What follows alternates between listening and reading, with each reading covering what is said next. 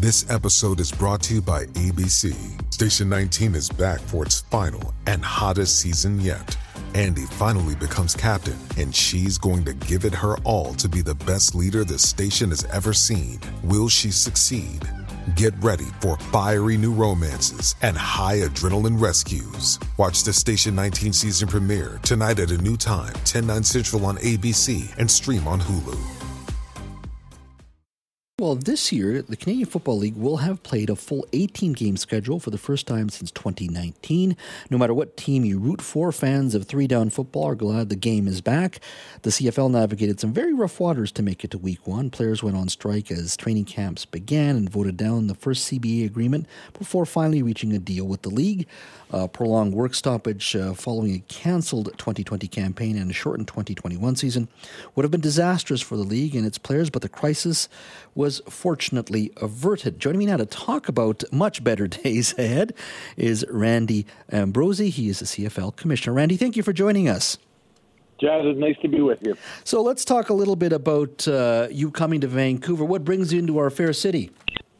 Well, I'm here for tomorrow night's Lions-Bombers game, which is going to be, it's an important game for the Lions. They've earned a playoff spot, but of course they're now battling with Calgary to see who's going to host the Western semifinal. So it's a big game, and I didn't want to miss it. So I spent talking to the citizens of BC and hopefully getting them excited about what I believe is going to be a great game tomorrow night here in BC and at BC Place. One of the challenges your league and all leagues have had to deal with is, of course, COVID. Do you think the league is back where it needs to be right now, or is it still going to take a bit of time in regards to gate sales, excitement, energy? Are you there yet, or is there more work to do? Yeah, Jazz, there is more work to do. And you know what we're seeing across the board, and we're talking to basically the entire sports and entertainment industry, are still seeing a segment of the population that are not quite there yet. Their confidence is not hasn't returned to join large groups. So attendance has been a little soft. Although here in Vancouver, a great season, and in fact, I think we're expecting a very large crowd at BC Place tomorrow night. So I think we're starting to see that confidence come back. But, again, I would say I think we all feel like we've still got a little bit more work to do. Mm-hmm. There's been talk of Vancouver potentially being a Grey Cup host once again sometime in the near future. What are your thoughts on that? Well, this is a great Grey Cup city. Let's be clear about that. And, the Canadian Football League is looking forward to the day that we come back to Vancouver. This has been the site of many great Grey Cup games. BC Place has hosted a number of great Grey Cup games. I happened to play in one in 1987. Here, I unfortunately came out at the losing end of a 38-36 score. But it's a special place, and CFL fans definitely want to come back and celebrate a Grey Cup here in this beautiful city. This is not just this is not directed just at you, but all leagues and all entertainment venues, even cultural venues. How do you attract that next generation of CFL fan in an era of streaming, in an era of video games and TikTok and all those things that actually that can take you away from the traditional sporting event? And in many cases, you've got big screen TVs now. It's very comfortable to be at home and watch a game as well. How do you get those folks into the seats this day and age? Well, yeah, Jazz, it's a great question. And I'll tell you, I think you can take a lot of lessons from what's going on here with the Lions. They've done a really good job, in fact, a great job. You start with, they put a really good pricing package. So you get a youth ticket for $10, and this is Amar Dolman and his management team really thinking about that next generation. And then the parent can buy a ticket for $25. So a very affordable way for a young fan in there and a parent or an uncle or an aunt or someone to take them to a football game. So they've done a great job, and we've seen a real uptick in the number of young fans attending. But it goes beyond that. They're doing a really good job of creating an atmosphere in the stadium. It's fun. They're doing a whole cluster of activities around getting the fans engaged in the game, getting our young fans engaged in the game. They're doing pregame tailgate parties, that are really family friendly. Mm-hmm. And I would say they're just creating an atmosphere. And I watch a lot of sports on TV, and Jazz, I'm sure you do as well. But in the end, there's nothing quite like getting into a stadium and feeling the joy that comes with sitting with a large crowd and cheering on your team. So, BC's done a really good job, and I think there's a lesson to be learned for all sports looking at what the Lions have done. There's also a great emphasis with the Lions, Amar Doman again, really focusing on amateur football, really encouraging kids to get out and play sports and to be active. I think those are just, again, some of the things that you do to generate interest in our game. It is called the Canadian Football League, but I look at where your teams are located. There's a giant hole when it comes to the Maritimes in regards to a region that I'd love to see a team there. Not that I'm from there, but it does connect our country from coast to coast in many ways. I also look at even cities like our capital, Victoria, with probably a metropolitan area of about 300,000. I look at areas like Kelowna with great communities around it, Penticton, Vernon, areas that are growing significantly. Talk to me a little bit about expansion, not just in the Maritimes, but are there other cities in British Columbia or other cities you're looking at across the country where there might be room for expansion?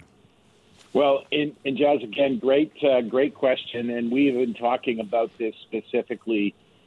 So, we are very and have been very focused on Atlantic Canada because it is, as you said, it is kind of the hole that we've had, and, we want to be that coast-to-coast Canadian Football League. But you've identified beautifully cities like Victoria, cities like Kelowna, Quebec City in Quebec as a natural opportunity.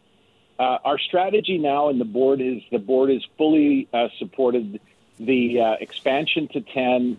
10 does a lot for us, Jazz, because now we'd have an even number of teams. Mm-hmm. Now your scheduling becomes easier. Hey, on Labor Day, and again, Amar Doman talks about his desire to have the Lions play on Labor Day in the Coast Bowl. So 1 year, have the team from Atlantic Canada come here to Vancouver. In the alternating year, the BC Lions would go to Atlantic Canada. That would be exciting.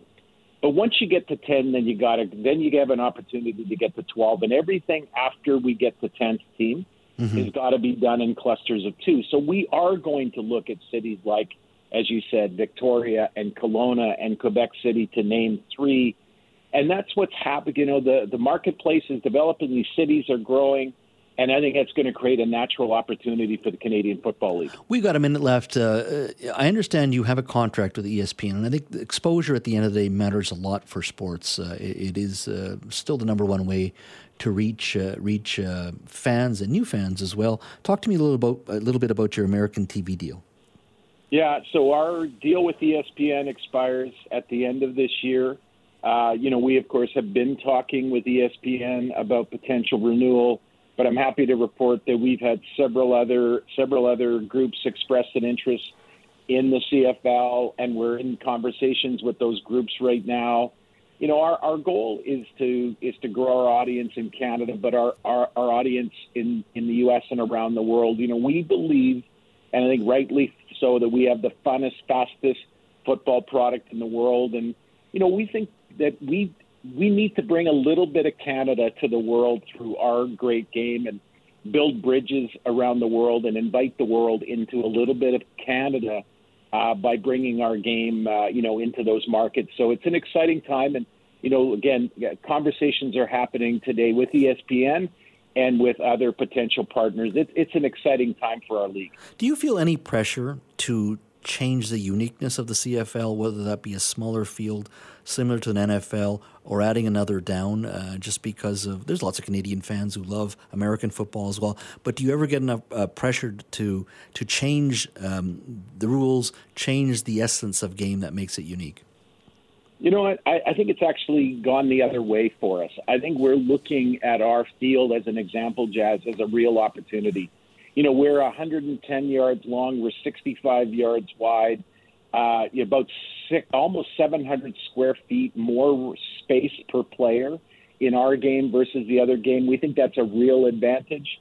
This year we moved our hash marks in a little bit to create a more open playing field on both sides of the hash marks. We think that's been exciting. So, if anything, I think what we've done is really emphasize the opportunity that our game has. And again, our goal, simply stated, we want to have the funnest, fastest, most entertaining brand of football in the world. And we think that's the brand of football that's not only going to attract the next generation of Canadians, but the next generation of fans around the world.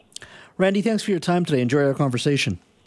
It's been nice talking with you, and best wishes, and I hope to talk to you again sometime soon. All right, that's Randy Ambrosie. He is the CFL Commissioner, of course, in town for tomorrow night's game against the Winnipeg Blue Bombers, and hopefully a Western semifinal against Calgary on November 6th as well.